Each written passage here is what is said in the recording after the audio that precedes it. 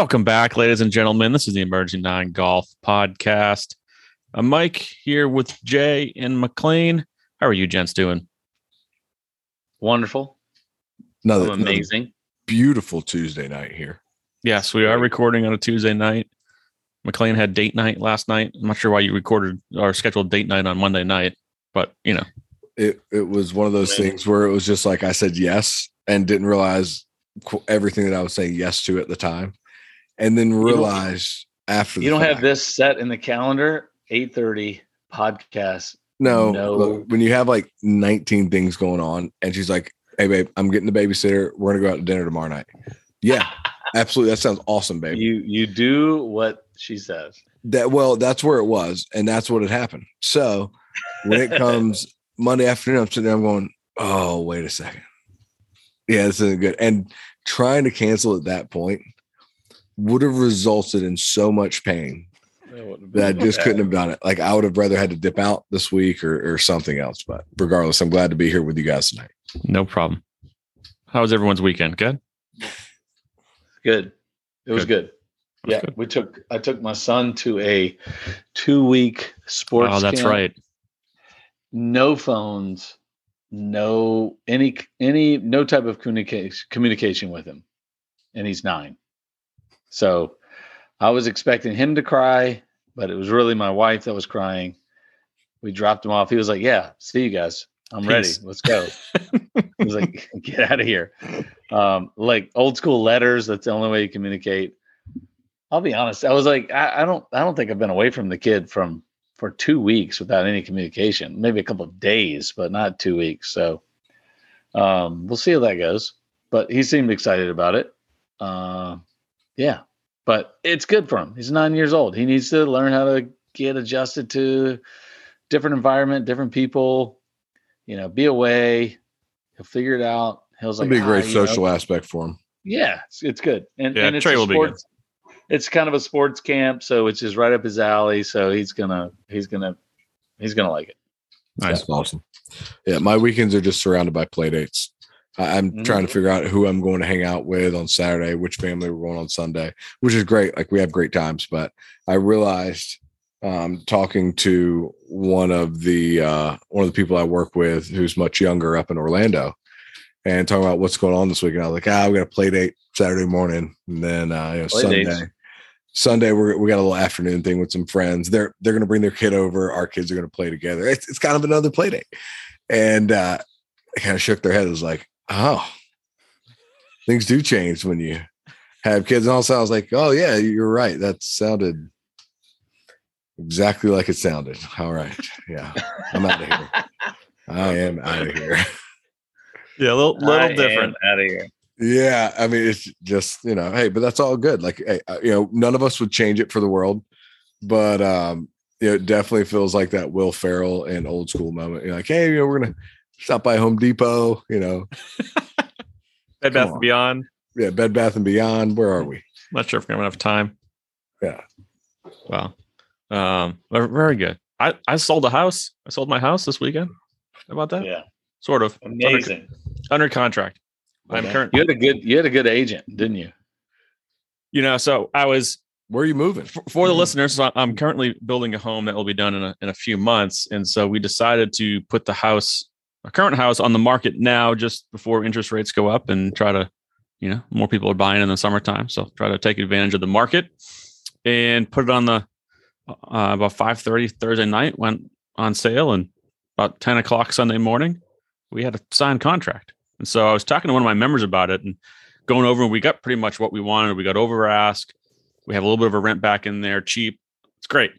And one of my members was like, man, your real estate agent knocked it out of the park. I said, the best part is I don't have to pay her commission and I get to sleep with her occasionally. Since it's my wife. Very occasionally. Very occasionally. Heavy on the occasion. She did a good job. She did a great job. You guys, it worked. It definitely worked out in your favor with the lease back. And I mean, that was just awesome. Yeah. They really was awesome. They did us a solid there. So we're happy. I will. Is also, the buyer a podcast listener? I don't believe so. No. Well, throw him some teas in there with the deal. Don't give him the hookup. I'll give him a koozie in both colors. Throw him an Enon koozie, maybe a hat, and then It's two more than I got. See what comes of it. Never know. No, that's awesome. I will also refrain from further pestering you about the details of the exact location once I realize the format that we are speaking on currently. Yeah, this is I kind of picked up on that. Right? Oh yeah, where exactly are you moving? Yeah, what street? Yeah. What's your address? Yeah. Let's just get that out of the open. You want my social security number while we're at it? Get my identity stolen in a heartbeat. I mean, because there's just throngs of people listening to this podcast. So, but let's get into. Oh, sorry, I've been missing this the last few weeks. What are we drinking? Jay, can you remember this week? I can because you brought the bottle. Wow. Yep. I am, because I knew you were going to ask me, and I didn't want to remember all of the details. But this is a Bardstown Bourbon Company Fusion Series, number 7. Show and tell, Jay. I will say this company is great. The Fusion Series is okay. They've got a Discovery Series that is like really high end, but this is really good. It's made 54% of their Bardstown Bourbon Company. It's a 3-year. Then they got a 10%, which is another 3-year, and then they go to down the line. 20% of it is a 12-year Kentucky, mash, which is like corn, 78% corn, 10% rye, and then 12% malted barley, and then 10% of it is another 12-year Kentucky blend. So, I mean, it's for the money. It's really good, and you can buy this again any ABC store. Again, we're in Virginia, North Carolina, South Carolina. Although South Carolina, I don't think is regulated, but it's not that expensive. It's like a $50 bottle. Nice. It's awesome. Really good. McLean? Corona Light. Okay. All right. There we go. Got that done. What percentage of that is a 12-year? And what? Yeah. So it's a 4%. ABV. Yeah. That is correct. All right. I'm on some Legion. Oh, nice. Yeah. That's a good bourbon. I love that stuff. And that's especially for what, $45 or whatever it is here in Virginia. Awesome. It actually used to be like a $30 bottle until, about a year ago. And then they keep bumping the price up. Yeah. Because it's good. It's very good. Yeah. Very smooth. So that's it. Let's get into some golf now. Huh? We had the 3M, and I have to apologize. Last week I said the 3M in Detroit. It's not in Detroit. It's in the Twin Cities. The PGA Tour is going to Detroit this week. I happened to get the Rocket Mortgage and 3M confused, which is, I know it's hard for me I can't believe I did that. There's such big events on the calendar. But we were in the Twin Cities in Minnesota at the 3M this week. And your boy, Jay, Tony Finau with a huge comeback. Or more Scott Piercy choking, but it was a big comeback for Tony Finau. Which I will say, both of these guys are buddies of mine. I will say probably more so Scott Piercy. And I haven't played with Scott in years, but we used to play a lot of golf together, and we used to gamble on the golf course. And he was he's like a guy's guy. Like you play a tournament round of golf with Scott Piercy. He's like, hey, all right, $20 longest drive on this hole. All right, cool. I mean, we would do that on every hole. And he was a guy's guy. He was fun, easy to play with. And so I always pull for him. I know he had a couple weird things in the past couple of years, maybe a couple comments that he probably would want to take back. But in the end, he's a good guy. He's been out there for almost 15 years now. So I was a little bummed to see him kind of fold like that. I kind of was pulling for him because those type of players, those journeymen, that kind of they're good enough to hang around. They're not good enough to maybe dominate on a week-to-week basis. So anytime those guys get in the hunt, you kind of, I don't know. I kind of pull for him. The general fans like, who's this guy? Who's Scott Piercy? I don't know who the heck he is. I was like, well, he's been on tour for 15 years, so he's obviously pretty good. But people know who Tony Finau is because he's made his name with his length and his top 10 finishes and his finishes in majors and so forth. So and the big break, which he finished second or third in. That's right. That's exactly right. So, that's where it's all started. Yep. Yeah. Hey, no one has a poster on the wall or anything. So over their left shoulder. I actually did get a bunch of text messages once he won.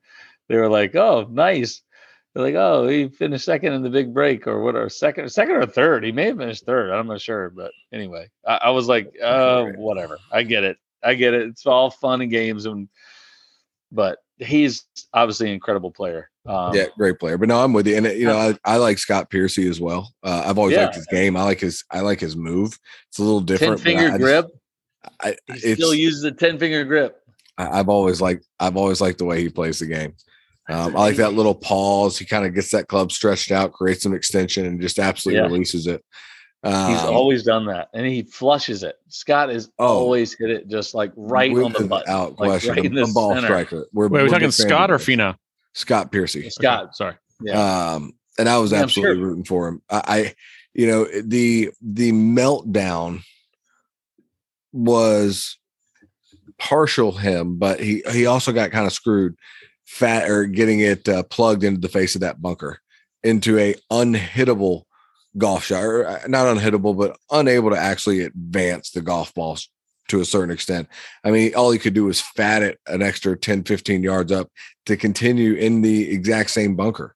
And I would argue that ball should hit up into that and release down into the center of a bunker, in a fairway especially, that it shouldn't be able to plug up into the lip like that.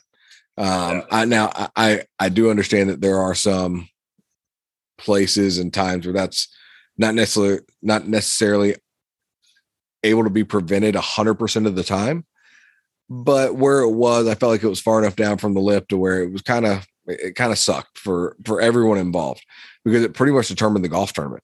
I mean, he fats it up from there, but then at the same time, he does then hit it in the water and end up making a quad. Yeah. So it's not like you can blame everything on that. But when you talk about a massive determining factor of the condition of the golf course really playing a big part in, I think for the most part, if that hits anywhere else, you might be able to at least get a club on it and advance it somewhere near the green. That was a very penalizing spot, where if it's not a water hazard, I don't know that the penalty makes as much sense in my eyes. Yeah. Yeah. I mean, he still went 7 over in his last, without question, 11 holes. Without question. But it was all spurred by that massive quad. Yeah. Yeah. I mean, but I don't know. Yeah. I mean, he had a 5-stroke lead at one point and loses by 4. Well, it sucks because it went from it never even made it a golf tournament. It still wasn't a golf tournament when the hole was over. It went from him being way the fuck out front to making a quad while Finau makes a birdie. You got a 5-shot swing, and all of a sudden, wait a second, Piercy's 2 back and Finau's out by 3, or Piercy's whatever back. But also, what just happened? Oh, it's still not an interesting golf tournament. Man, I can't wait till Liv comes back on.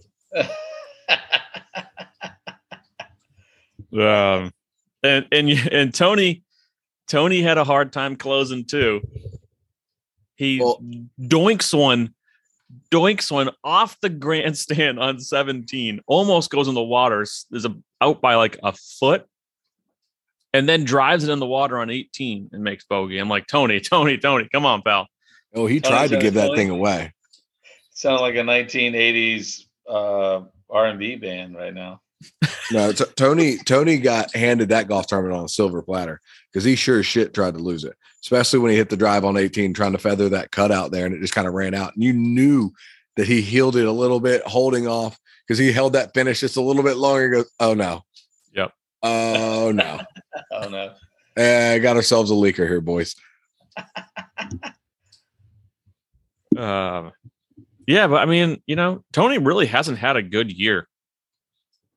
No, this is one of his worst years. Well, buddy, look at where he was. Oh, an off-field event.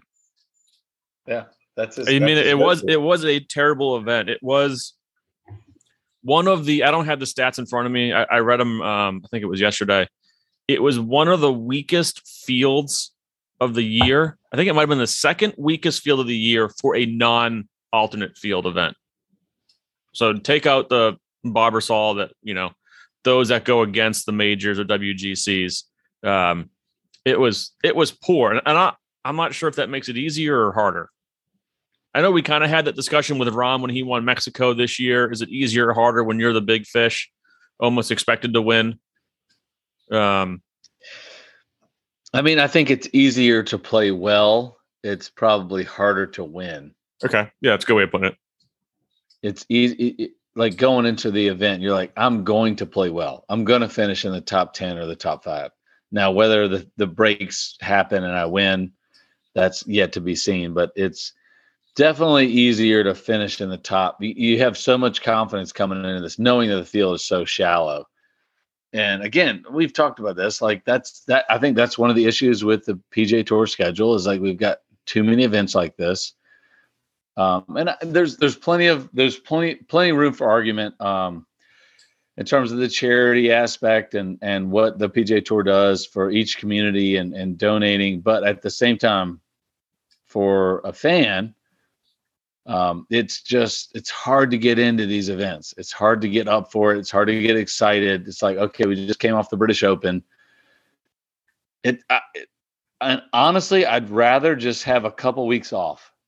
As much as I love golf and I would like to watch golf every week, and I understand that that's where they make their money. From a fan standpoint, I'd rather just have like 2 weeks off, and then the next event I have something to look forward to, and I could get up for it.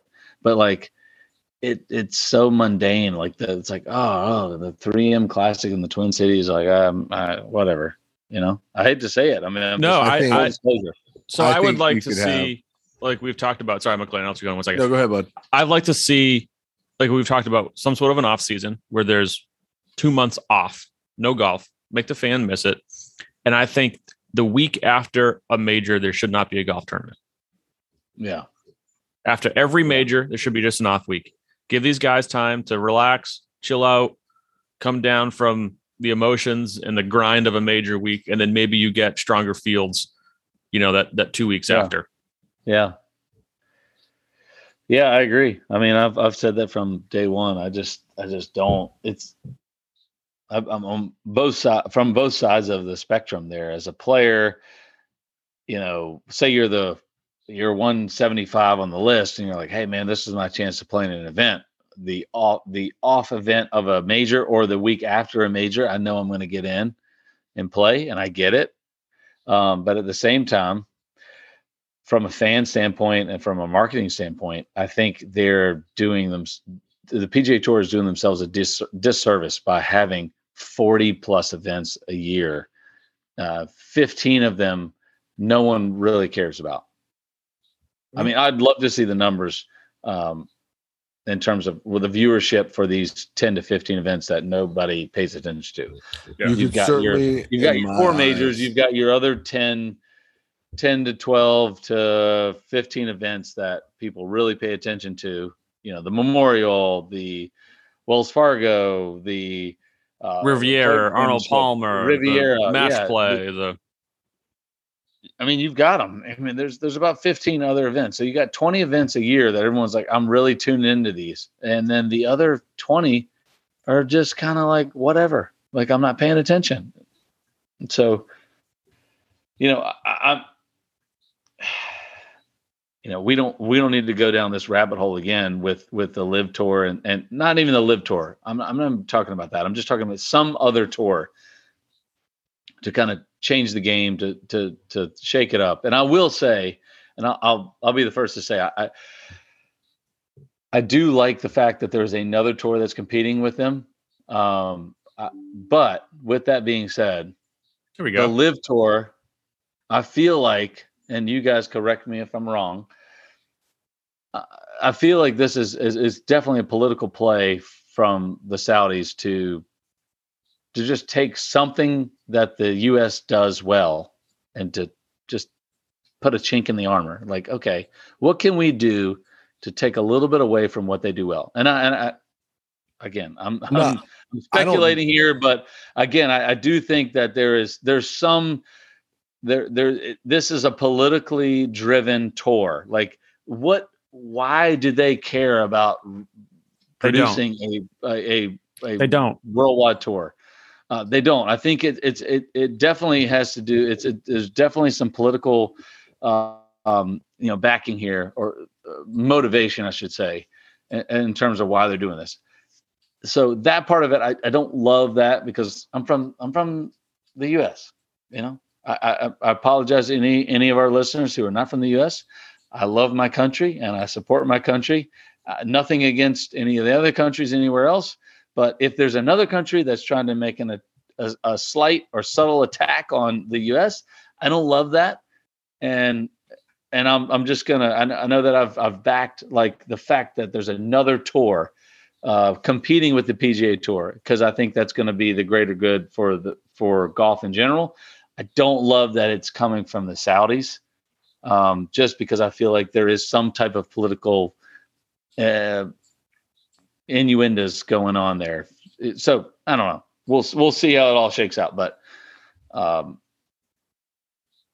here we are.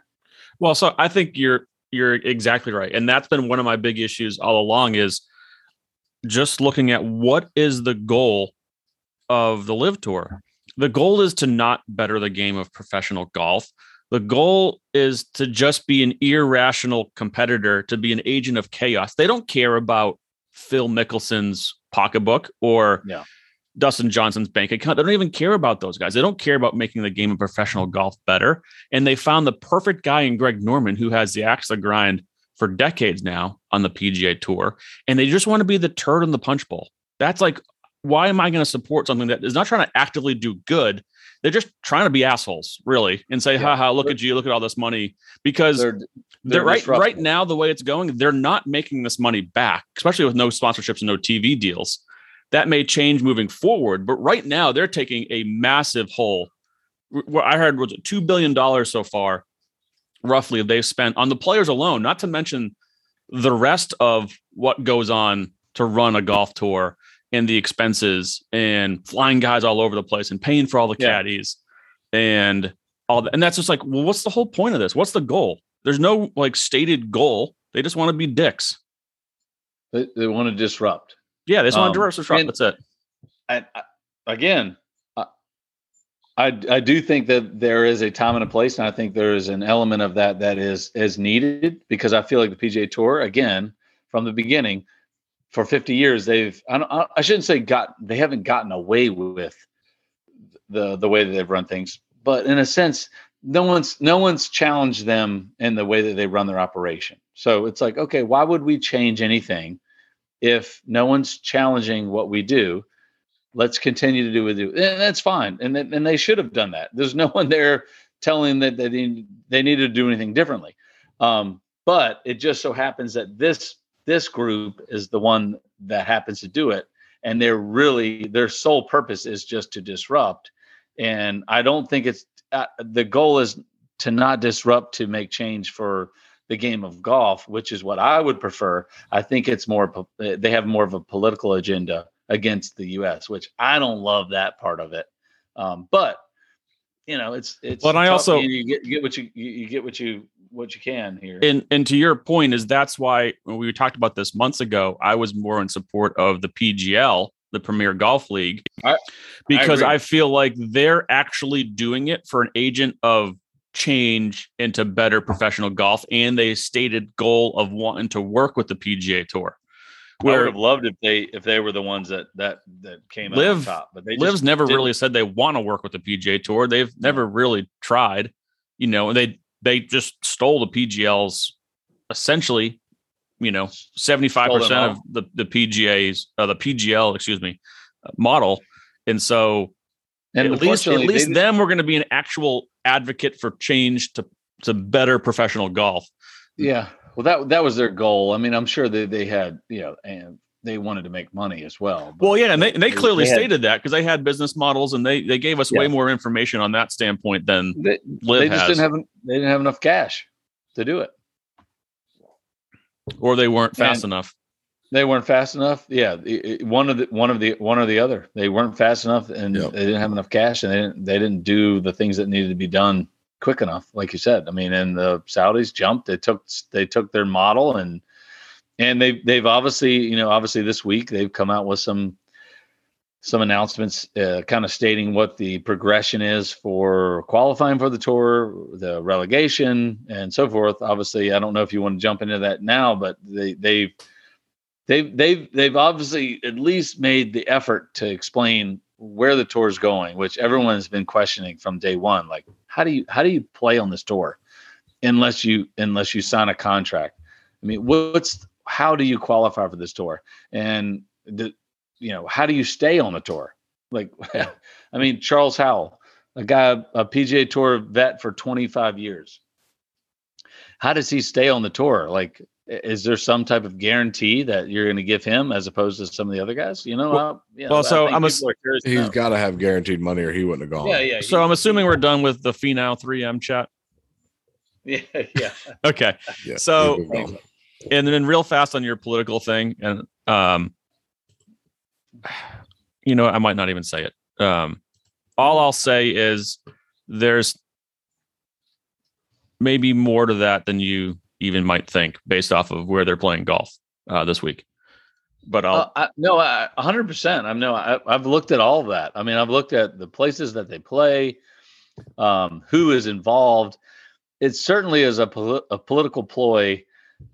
There's no question. Like, why would you put, like you said, if for any business, you're going to look at what is my expense, what is my profit, what's my marketing expense, and what's the end goal? Like, if I'm going to put up 5 million, is my goal to make 50 million, right? Your goal can't be put up 1 billion to make 50 million. That's not a business. Make sense. That's not a business. You're a nonprofit. You should be a nonprofit at that point. But again, that's not their goal is not to make money. Their goal is to disrupt. And I'm on both sides of the fence here because I do think there is a place for disruption and question and challenge and what can we do to make this better. So I do support that. Not them, not the Live Tour, but the idea of challenge. Mm-hmm. I don't know if the Live Tour they don't care about that. They're just trying to. I think their total agenda. The more and more I look at what they've done and how much money they put into this, I think their total agenda is to disrupt and to challenge the U.S. Well, that's the whole. And even just piss off golf in general. Just to go with Henrik Stenson is not the U.S. right? That's Europe. But why do you want Henrik Stenson? The guy has missed more cuts than he's made on the PGA Tour in the last couple of years. Why do you go get him? Because you just want to stripping a player from the Ryder Cup. That's the headline. That's it. That's the whole goal. It's not to make money or make it more attractive. People aren't going to go to Trump Bedminster this week to watch Henrik Stenson because he's good. They just want to give the double bird salute to just golf in general and just like, hey, fuck you guys. Look at who we got. Yeah. Well, I mean, bringing in a guy like that, again, the PGA Tour is in the U.S. predominantly. I mean, we all know this. I mean, 90+% of the events are in the U.S. So any chance they can to pull someone who is a PGA Tour member away from the PGA Tour, away from the U.S. is a win, in my opinion, for them. Yeah, but I think they were doing it more to stick it to the DP World Tour in Europe with taking away their captain. Yeah, I mean, I could maybe see that, but yeah, sure. I mean, you could debate that. But I still think by pulling anyone away from the U.S. Tour and the U.S. driven tour, I mean, The PGA Tour is the number one tour on the planet. So anything that we can do to pull away from that, not we, but I'm saying the Live Tour, anything they can do to pull away from that, they think is a win. And by pulling a player that's a Ryder Cup captain away from this whole organization between the DP Tour and the PGA Tour is a win for them. So again, I still think, I really think that it's a political move. It sucks in a sense, but at the same token, like I've said from the beginning, I do like the fact that we've got some type of change and we're pressuring the PGA Tour to make some change. 50 years of doing the same thing over and over, the 40 plus events, I hate to say it, but the 15 or 20 stupid events that nobody wants to watch on TV. As I am a advocate hater of Live Golf, as we all know, but I agree with you on that standpoint. I agree professional golf, the PGA Tour is oversaturated with too much golf and too weak of fields. I won't argue with you there. And look at the other major tours or major organizations in the U.S.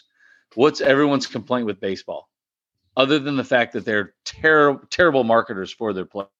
There's too many games in the games last too many games. And what are people now starting to say about the NBA? Too many games.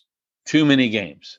There's too many games. Like, I don't care about, December basketball, right? I don't care. It's not worth it. There's nothing. It's hard to get up for it. Yeah. It's hard to get up for it. The one thing about the NFL, and that they're now pushing because they think it's a marketing thing, is they're adding games, which I think is the wrong thing to do. Yeah, I agree. But people watch every single NFL game. They watch every single college football game because there's a limited number of games. And people love college basketball because there's 30 games, right? That you watch because every game is important. Every game is important. So I think that's where we're kind of missing the boat here with the PGA Tour. It's supply and demand. I think they're stretching the demand. The supply is not there. Yep, I agree. So as far as some of the changes that came out in some news regarding both Live Golf and PGA Tour this week. So Alex Maselli, who I think is from Richmond, is, I'm not sure if he still lives here or not, but I know he did at one point. We had him on as a guest for a while. Yeah, I know we had him as a guest speaker at the Foundry, but he now works for Sports Illustrated, SI, in their kind of golf website called The Morning Read. He came out with an exclusive yesterday. I sent this to you guys. Their Live Golf's future plans, and they're using the words relegation and promotion, which are usually words used to describe Premier League soccer or football for those of our British friends listening. And a little bit has to do with a little bit of an F1 model as well. They're words that we don't use in professional golf, but it's what we do essentially in professional golf every year. And so what they're going to do is the last four players, and this is a PGL factor too. I mean, I'm not sure if they stole this from Live or from PGL, but this is what their plan was. They came up with this a long time ago. The bottom four players are off the tour. So after next season, so they're going to have their 48 contracted players for their 14 events next year. So every team will be the same for all 14 events. They'll play out the season. They'll have a point list for the individual race. The bottom four players are off the tour. The top 24. I found this on the web. Sorry, my watch is talking to me. I'm glad you're going into this because I read through this whole thing in the qualification process, and I thought it was extremely tough to get on that tour. Yes, and it is. And I may get some of these details wrong. I don't want to kind of read an article, but so there's going to be an individual point total. The bottom four are off the tour. You're out. The top 24 are still on the tour. You get we'll call it your card. You're on for 2024, the top 24. The other guys go into a qualifying tournament for promotion. They haven't given out all the details. They did put out a list of how you get into the promotions event. So they have the Live Golf International Series on the Asian Tour. They're putting a bunch of money into the Asian Tour. So if you're number 1 on the Asian Tour International Series, you're getting a spot on Live Golf the following year. Numbers 2 through 32 on the money list in the International Series are invited to the promotions event. Any majors winners for the last 5 years, reigning amateur champions of the major amateur events, U.S., British, Latin America, Asia Pacific, NCAA champion. Top 75 players in the world golf rankings are eligible if they're not already a Live golfer. PGA Tour and DP World Tour winners from the previous year are eligible. Any relegated player from the Live Golf in the last 2 years is eligible to go into the qualifying event, and then members of the Ryder Cup and President's Cup team. And then they play. It's kind of convoluted, in all honesty. And if I'm boring the listener, I apologize. But the first 18 holes, numbers 6 through 32 in the International Series money list, and contracted team substitute players and all category exempt players play. Then the top 20 from that first round will join the Live golfers who have to play in this. And then the top 16 from round 2 will play, they think maybe 1 or 2 more rounds, maybe on the same day. It was the top 3 finishers qualifying for Live Golf season. That doesn't make sense on why you would have. Would that leave one spot open? No, because the number 1 on the International Asian Tour gets in. But Mike, what I don't get is if they're only relegating 4, I don't know why they're saying 1 through 24 are guaranteed to keep their status when 1 through 44 keep their status. But I don't know if I'm reading this wrong. I have to go through it again, but the numbers don't exactly add up to me. But there's also a note in here and a caveat that says but if the contract we signed you for says 4 years, AKA Mickelson, you're in. So they're trying to give themselves some leeway. Well, I think it's 1 through my guess is it means 1 through 24, no matter your contract, are in.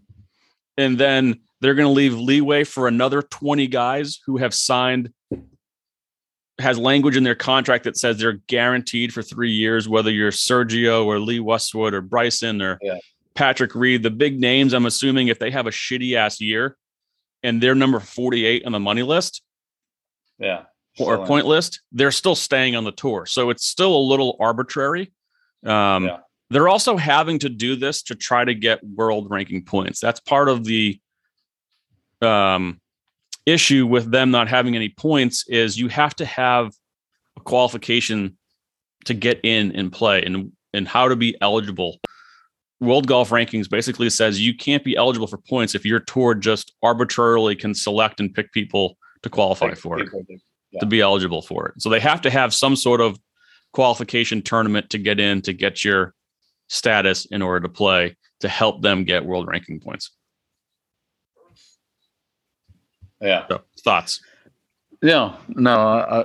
I read through that entire thing as well. And I thought it was a little convoluted as well. And it seemed, like you said, it seemed very arbitrary and very vague because they were trying to,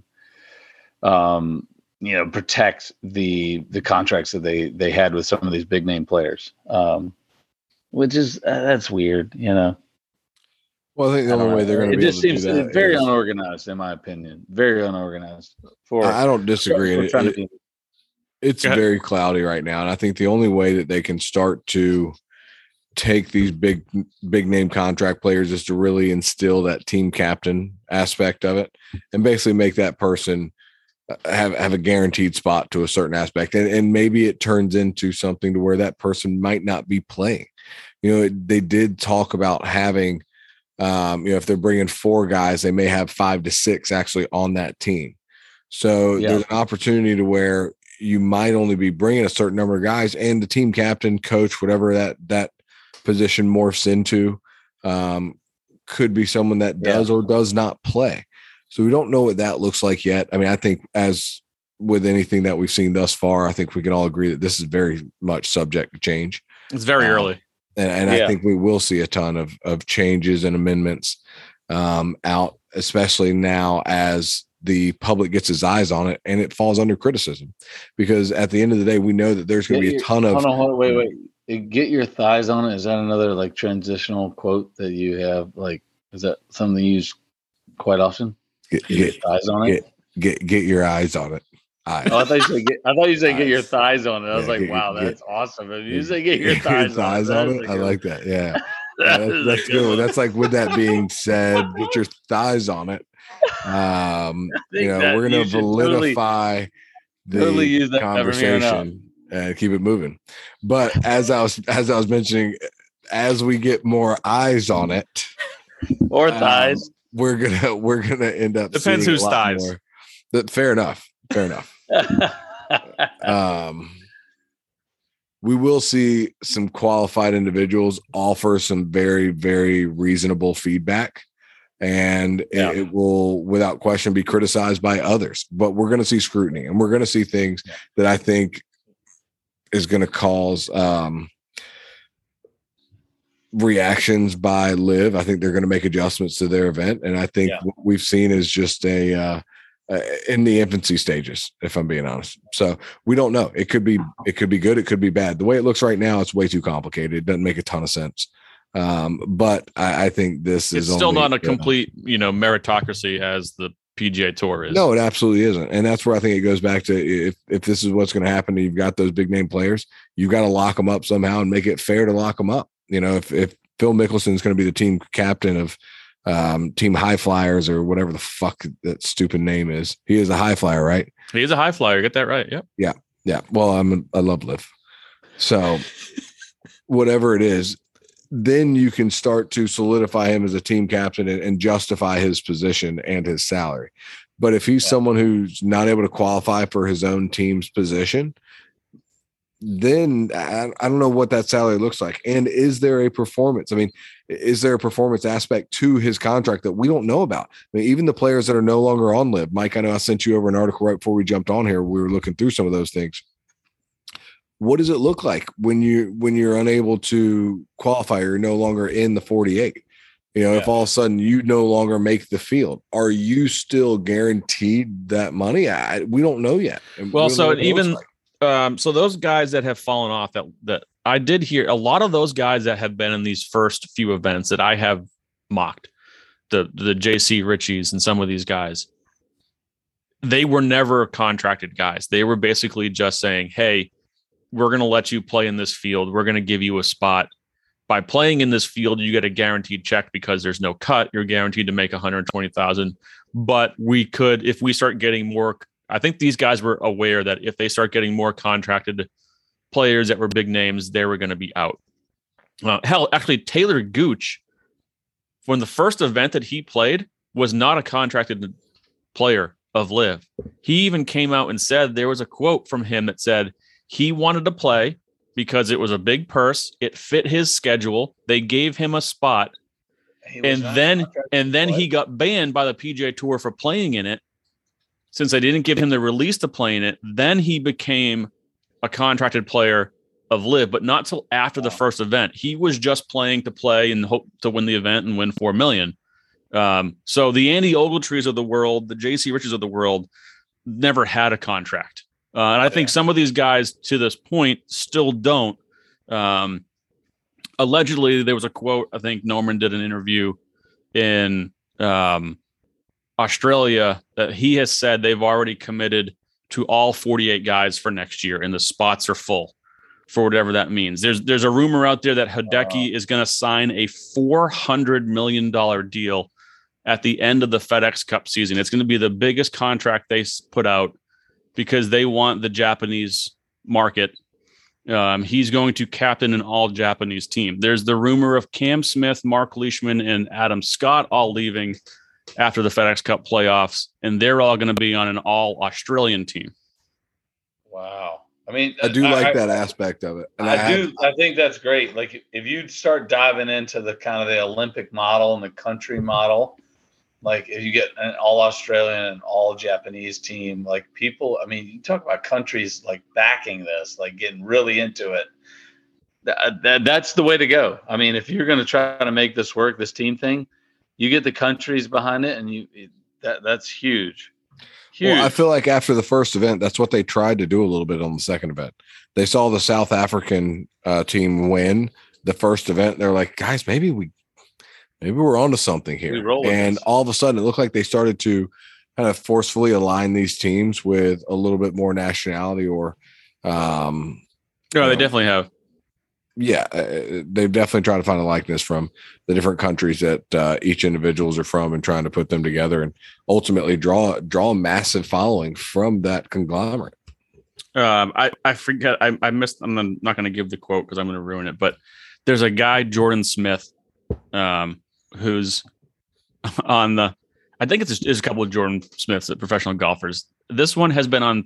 This will be his third different team this week at Trump Bedminster for Live Golf. He's like a journeyman relief pitcher. He's just getting traded around, swapped around. Nobody wants him. Probably getting paid. He's probably fine with it. He's just like, I'm just glad I'm playing.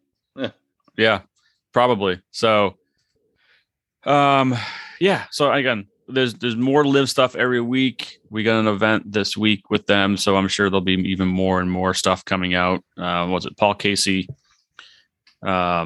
Kokrak, Stenson, and Chucky 3 Sticks, as you mentioned earlier, are making their debuts, none of which are really any major skin off the PGA Tour's back. 3 of them are old, washed up guys.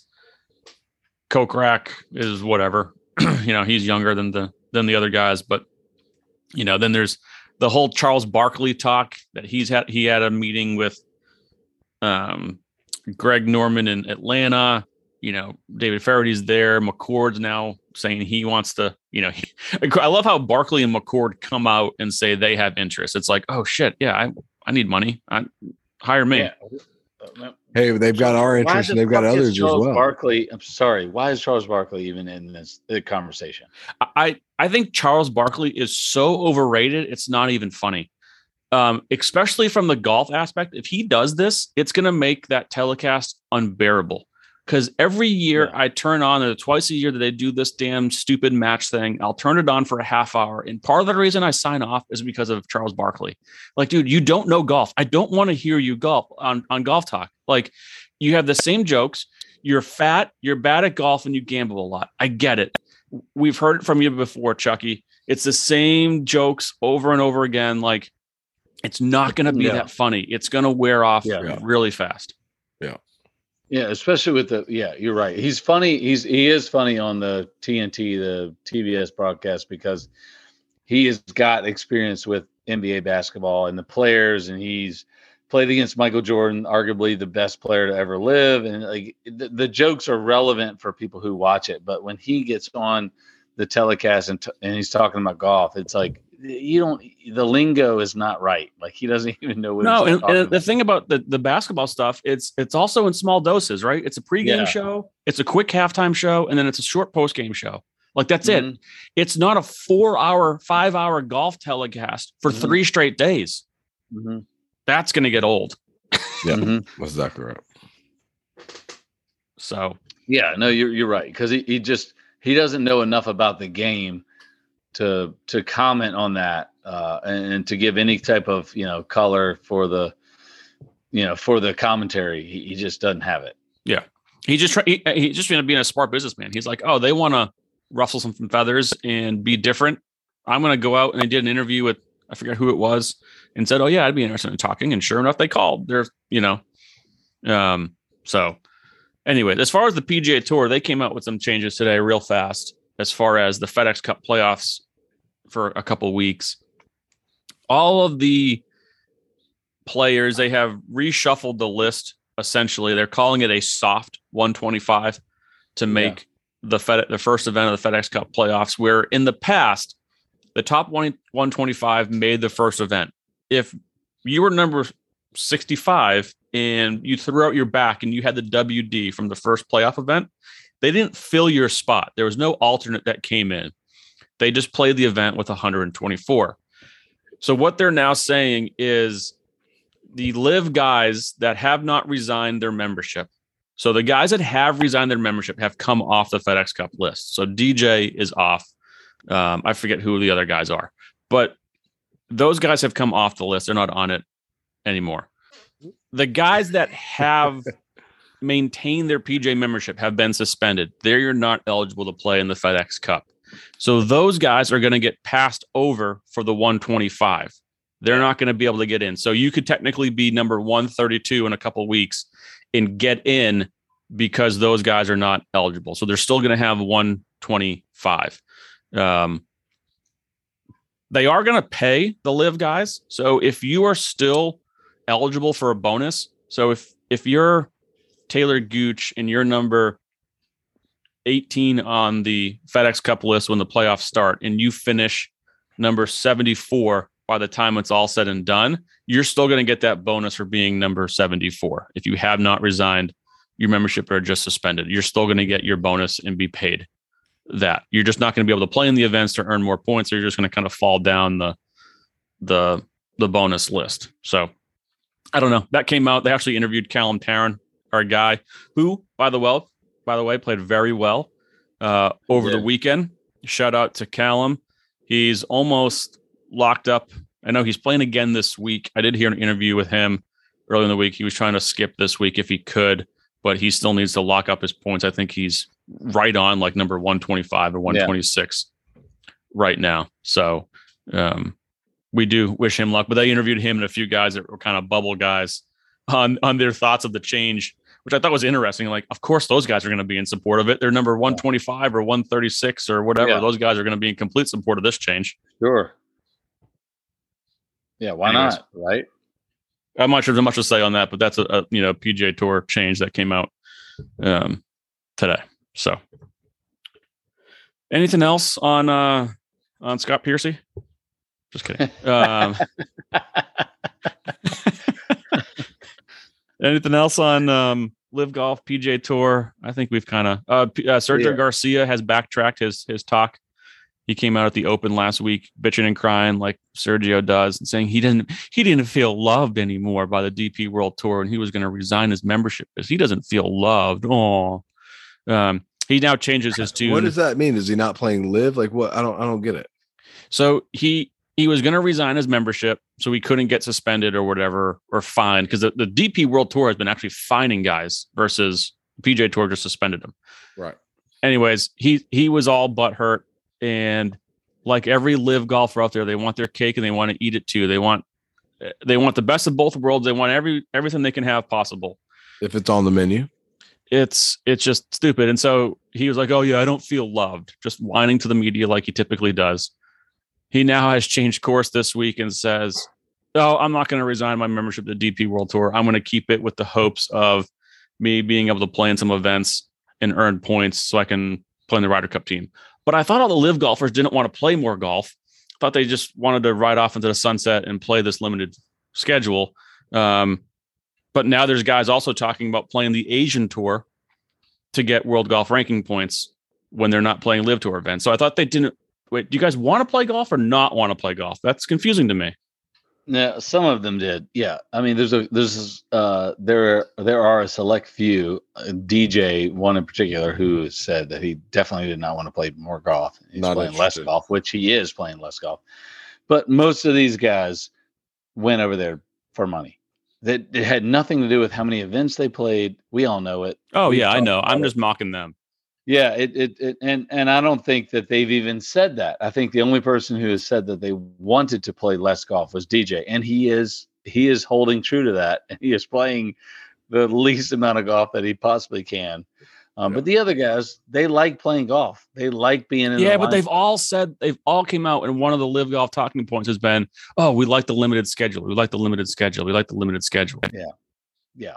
And Pat Perez is like, "Oh, I've been grinding for so many years." And Graham McDowell is, "Man, it's hard on the PGA Tour now.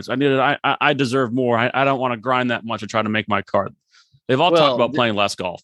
Playing less golf for the, comparatively speaking, for the money, which is fair. I get that, but if you get the guarantee and you play golf for fun, it's great.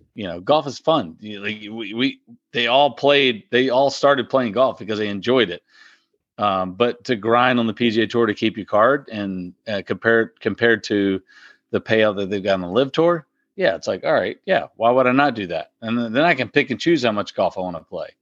But well, and but you're right. People No, take I mean, for granted the cost incurred by these players playing every week though out there, especially if you're not all of a sudden making a lot of cuts and you travel like a Graham McDowell did, which I'm sure he wasn't the biggest spender out there, but it still cost him a couple grand a week just to get out there. And I don't think people necessarily I know. I'm on the south side of it, but long story short, I don't think people take that into consideration and why this could be so attractive to some people. Not just the overall money of it, but just the aspect of where these guys could come from when they make statements like that. Yeah. Yeah. But you're talking about it's tough travel wise and expense wise for the Callum Tarrans of the world. It's not for the guys that they're signing or want to sign. No, but I think it's tough. The Henrik Stensons of the world, the Chucky 36 who's made $45 million on tour, or the DJs, the Brooks, the Bryson. Charles Howell surprises me going over there, if I'm being honest. It does a little bit, but again, if you go through and do the math of what it costs each player week in and week out, even Charles Howell III, I don't think he is as marketable as he once was. So I don't think he's getting the marketing dollars that he did when he was in his 20s. So you're looking at $1,500 a week for a caddy. You're looking at another $1,500 a week for hotel, food, and then another, $500 to $1,000 in travel. You're looking at $5,000 for a PGA Tour player. Granted, again, I'm kind of, there's a range here. I'd say some guys, I stayed in a Clarion Inn and I roomed next to Charlie Hoffman, and he won the week that I played. And I was like, what are you doing here? He's like, I'm saving money just like you. That's it. Those were his comments to me. And I respect him for that. But there are a lot of guys that, they give that persona. Like people think, oh, you've won X amount of money on the PGA Tour, but they are trying to, it's not as much of a guarantee business as everybody thinks. There's $5,000 that they spend for these high-end players in terms of caddy, in terms of travel, food. They're spending $3,500 to $5,000 a week to play on the PGA Tour. And you add that up in over 40 weeks. You guys can do the math. That's a lot of damn money. And if you have a guarantee to go play on the Live Tour, regardless of any political backing or any of that shit that we've talked about earlier, at the tail end of your career for like a Charlie Howell, who's 42 years old or whatever he is, you're like, hey, it's like, and Charlie Howell is like the nicest guy on the planet. And his comments were like, he tried to make it as politically correct as he could. But basically it came down to he wanted to say there's no way that I can freaking possibly turn down this money. I wish all the guys would. Like, I'm not arguing about the weekly expenses. I know it's a lot of money, but no offense, guys, don't come crying to me. That's the job that you chose. You chose this. That's the cost. It's the cost of doing business. So don't criticize me when I go to a guaranteed payout. Like the job that you chose is the model that's been set up, and it's not a good model. So, but don't criticize the guy when he's like, hey, I've got guaranteed money here. I'm going to take it. Why would I continue to fight for my money and play for my money every week when I've got guaranteed money? I don't criticize the washed up guys because it makes sense. I get that. It's a ton of money. The washed up guys should be doing it. I don't know why Liv would want the washed up guys unless that's all they can get.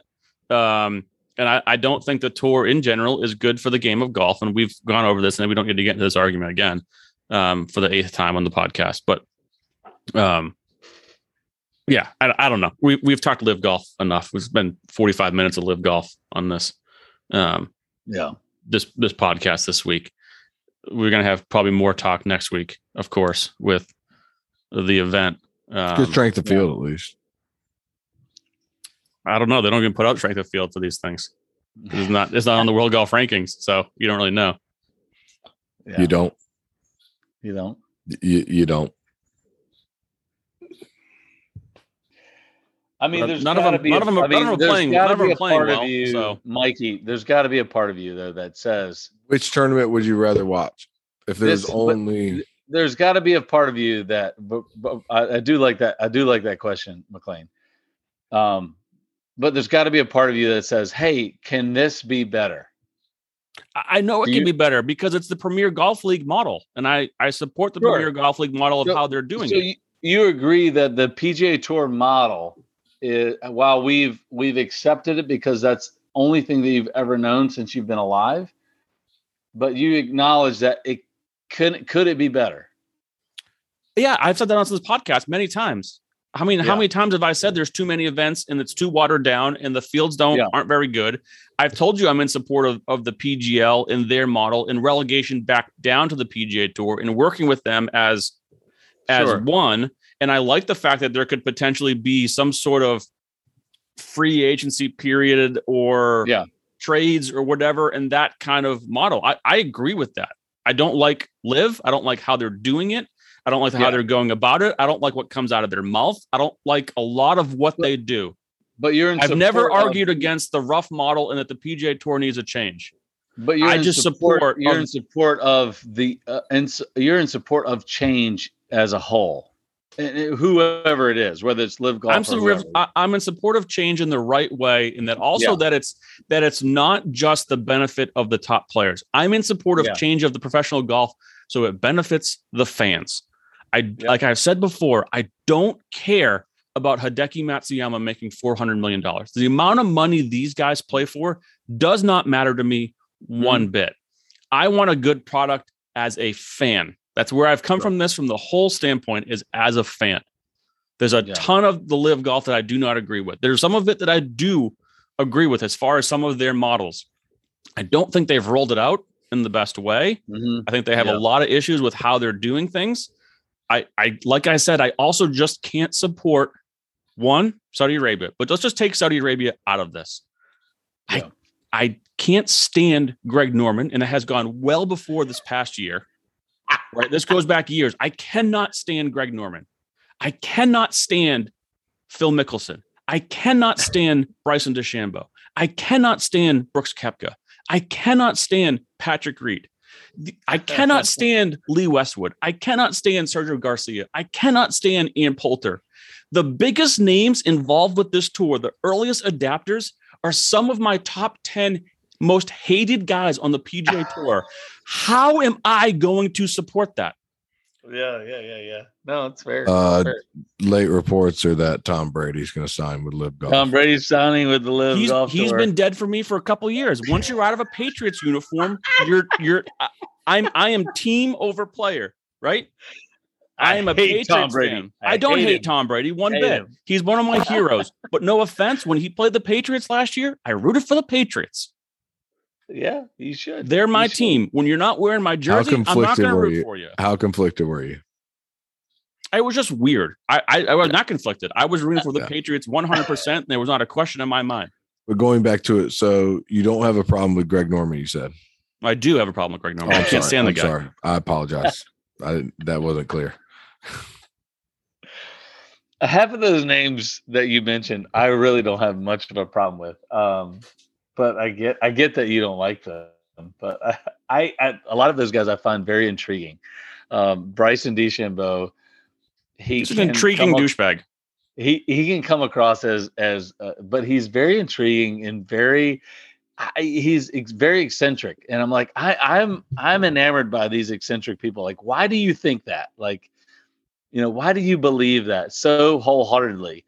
I want to get in your head. Like, I want to find out what's the core, the core, or the root of why you believe that. I don't know. Those guys who believe in something so wholeheartedly, like, there's got to be something to it. I don't know. It makes me want to question and ask questions. Like, I'd love to get Bryson on the podcast and ask him, because I think it'd be a great podcast, honestly, because I think he would give us a lot of weird science shit and make it crazy, but it would be entertaining. I do love Sergio. I love Sergio. I'll give you two reasons why I love Sergio. And I know you hate Sergio. and you sent me the shirt, Mike. For the listeners, Mike sent me a T-shirt that was Sergio. All Sergio is like Sergio face. It's a covering the collage. whole That's a great T-shirt. We've collage seen of it. Sergio. It's a beautiful shirt. It is a beautiful shirt. I should wear it every time we do the pod. But anyway, I love Sergio because one, he speaks his mind, and people don't like it. Some people love it, some people don't. And I appreciate the fact that he speaks his mind. Sometimes he comes across as a whiny kind of bitch, and I understand that, and I totally understand why people don't like him for that. And two, he's the best ball striker. One of the best ball strikers of all time. I like player. May not be anyone better. So I used to love Sergio. He is such a good ball striker. I used to love. It's funny with a lot of those guys that I used to love. Not used to say love Phil. I used to like Phil. Believe it or not, after all the things I've said, when I was a teenager and I was watching golf in the 90s and early 2000s, I liked Phil. And then I realized, I had this guy wrong. I realized that I was an early adapter to Phil Mickelson's being a douchebag, well ahead of everyone else. Sure. I used to like Sergio. I like him as a player. I respect him as a player. I used to root for him. The personal thing matters to me. I think he's just a douchebag in person. Sure. Yeah, he speaks his mind. I also think Rory McIlroy speaks his mind. I think they do it in a completely opposite way. Sure, they do. It's different. And Rory McIlroy doesn't have temperatures on the golf course where he's spitting in the cup and he's bashing greens and cussing out rules officials and like. I do feel that there is a there's a difference in there's a background element for like where they grew up and the cultural difference. I'm sure. And I don't think Phil has that scapegoat. I do think that Sergio has that scapegoat because we've seen the same tendencies from every Spanish golfer. Yeah, you're right. Jose Maria, Savvy, John Rahm. They're all very fiery, very open with their thoughts and what's on their mind. And I respect that. And I do respect the fact that it comes across that way for Americans listening to their comments. Phil doesn't have that scapegoat. No, he doesn't have that. So the douchebag comment, does Phil come across as a douchebag? 100%. Does Sergio come across as a douchebag to me? 100%. Not as much. No, not as much.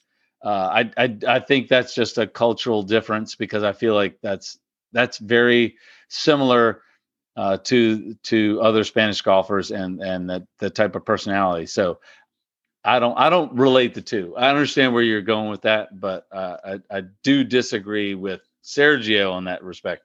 Phil, I've always said, is a poser and definitely a fake.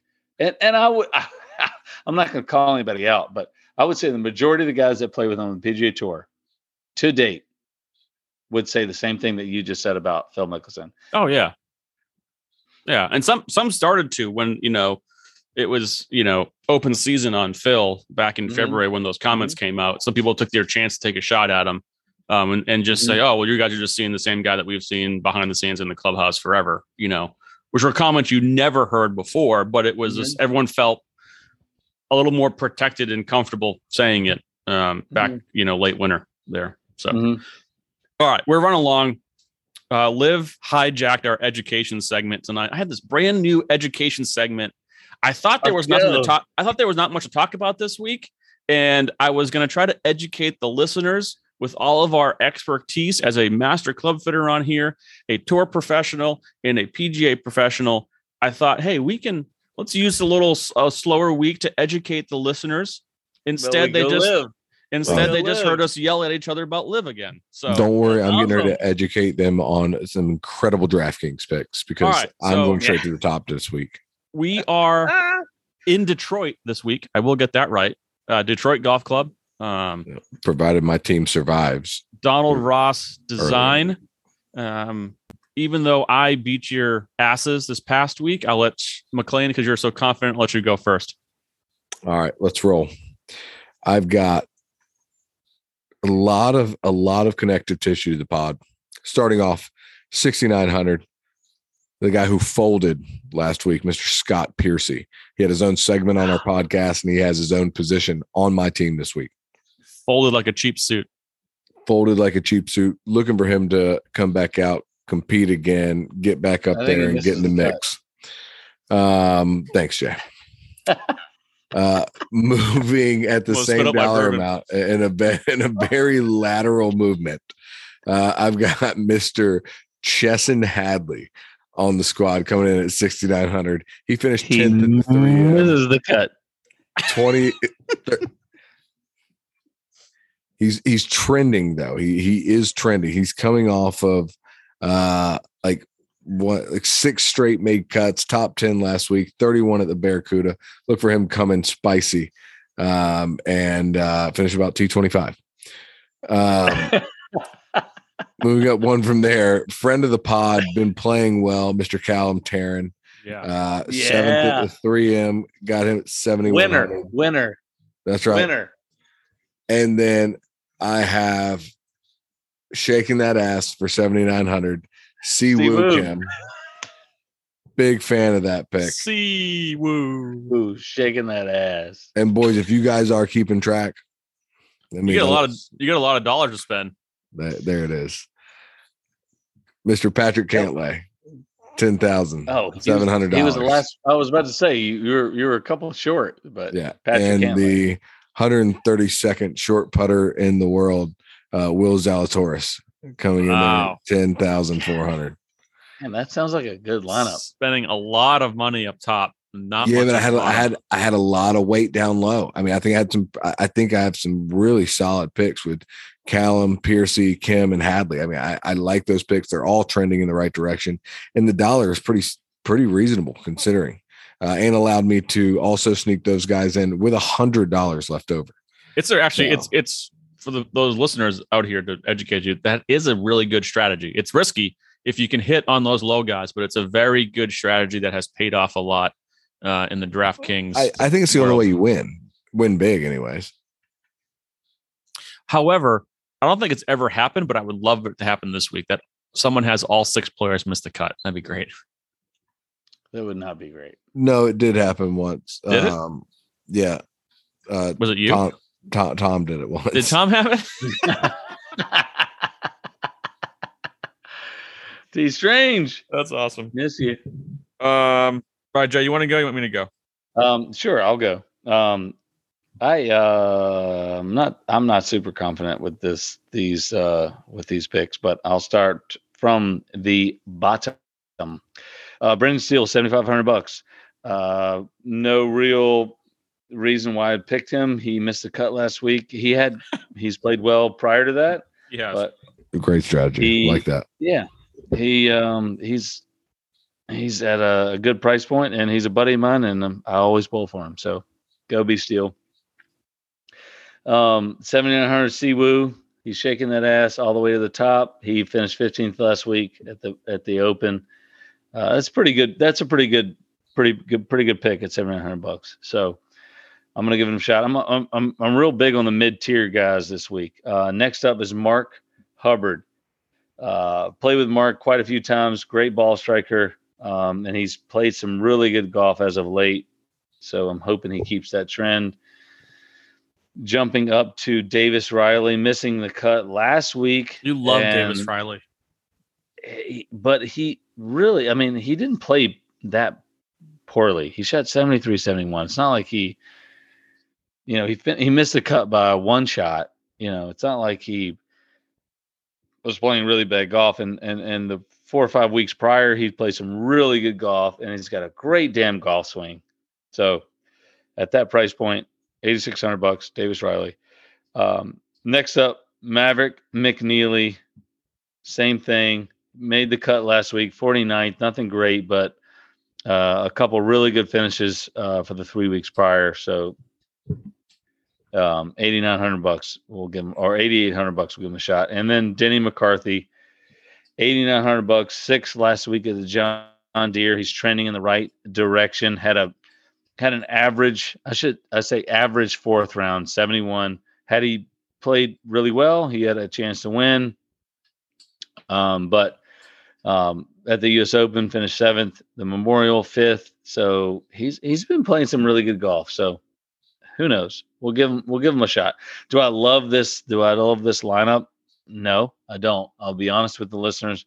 Do I think there's some good picks within the lineup that I have? Yes, but I have to play with that lineup a little bit. So you can play with it what you will. All right. So I think I'm moderately confident in my team. I like my picks for this week. I kind of went more mid-range, a little bit like you, Jay. I'm going to start with a sleeper I love sleepers, just to notify the listeners. Sleeper for a top 10 this week, 7,500, Taylor Pendrith. He finished 13th at the Players and then had a rib injury that kept him out for 4 months. Since he's come back from his rib injury, 13th and 11th. So like Taylor Pendrith this week, sneak into a backdoor top 10. Then I'm going to go up to Troy Merritt. This is kind of based on past results of this course, not so much recent results. It's kind of mixed bag for him this year. But he plays well with some high finishes at Detroit Golf Club. I think he's finished I think it was top 10 the last 2 years there. So we're going to hopefully he can feel good about being there and play that golf course well again. Then I go up to 7,700. Kevin Streelman played well his last event, the Barbasol in the opposite field event. He was actually my last man on the squad, and he just kind of fit, in all honesty, in the price range that I was looking at. So that's really kind of why he's on my team. I didn't like the other guys around him. Then I go to 7,800. Chris Kirk. I think he fits this golf course well. He's just a solid, consistent player. I don't think he's going to win at all, but I could see him getting the top 20. Then I'm going to go up to a potential winner, $9,100, Kevin Kisner. Ooh, I think this golf course fits him great. It's going to be wedges and putters, and I like him. He has been playing well, top 10 at Travelers. He had that fantastic round at St. Andrews, made the cut on the number, ended up finishing 21st. So I think he's feeling good about his game, had a week off, a little rest, get acclimated. And I think this golf course fits him great. And then first time winner this week on the PGA Tour. He's going to get off the schneid, 10,100, Cam Young. He's going to go. He's never won a PGA Tour event? Never won a PGA Tour event. I think he's going to use a little bit of the DeChambeau. So DeChambeau won here a couple of years ago. I think he's going to kind of bomb and gouge his place, overpower it, hit a lot of wedges in. And I think Cam Young is going to get his first win of the season and just validify his Rookie of the Year. That's right. Win. So yeah. I think I'm fairly confident in my team. We'll see. A couple question marks, but well, you never know. But all right, gents, without further ado, that's it. Unless you guys have any more fucking live talk. We'll save that for the next week. All right. Good luck. Hopefully everyone can find it on YouTube when you're surfing your channels. Hopefully your internet's solid and it doesn't get dropped. You can watch all those washed up old guys play for a lot of money that they don't deserve. So I'm excited. I'll be tuned in. I know you will be. I definitely will. I'm just excited when DraftKings we move to live and versus the PGA Tour. And I will watch as well. I always try to tune in a little bit just to see it so I can make fun of it and mock it and have some material the next week. And we can listen to Jerry Foltz and Arlo White, who I forgot his name last week. David Parody. Would you rather do DraftKings for the 3M Open last week or a live event with 20 of the participants being, top 50 players in the world? It's not 20, by the way. It's like 5. No, I'd say it's higher than that. No, it's not. I'll take a look, but it's not. I'd say you'd have more than 5 players that are top 50 players in the world. And if you were to compare the 3M Open and the adjacent 3M or the adjacent live golf event, I would say the more players higher ranked players playing the Live Golf event as opposed to the 3M event. Yeah, it's close. Yeah, but then you also got Scott Vincent, and you got Sure. But we also Davis. That's Mike's Puig, new JC Ritchie. and look at the bottom. Look at the bottom 75 guys on the DraftKings. Yeah, but list. there's only 48 guys in the field. Sure. And when 15 of them you never heard of, that's bad. Yeah, no question. But you also have Are we reigniting the Live Talk? No, we're done. We're done with this. We're done with this. We'll take this offline. We're done with this. I'm cutting it for the show. We'll take this offline after the show here. But for our listeners, thank you for tuning in. We are working on some more guests. If you haven't listened to the Joe Bramlett interview, go listen to it. We appreciate it. Download, like, subscribe, leave us some reviews, and we will be back next week to break down the Rocket Mortgage Classic at the Detroit Golf Club. Cheers.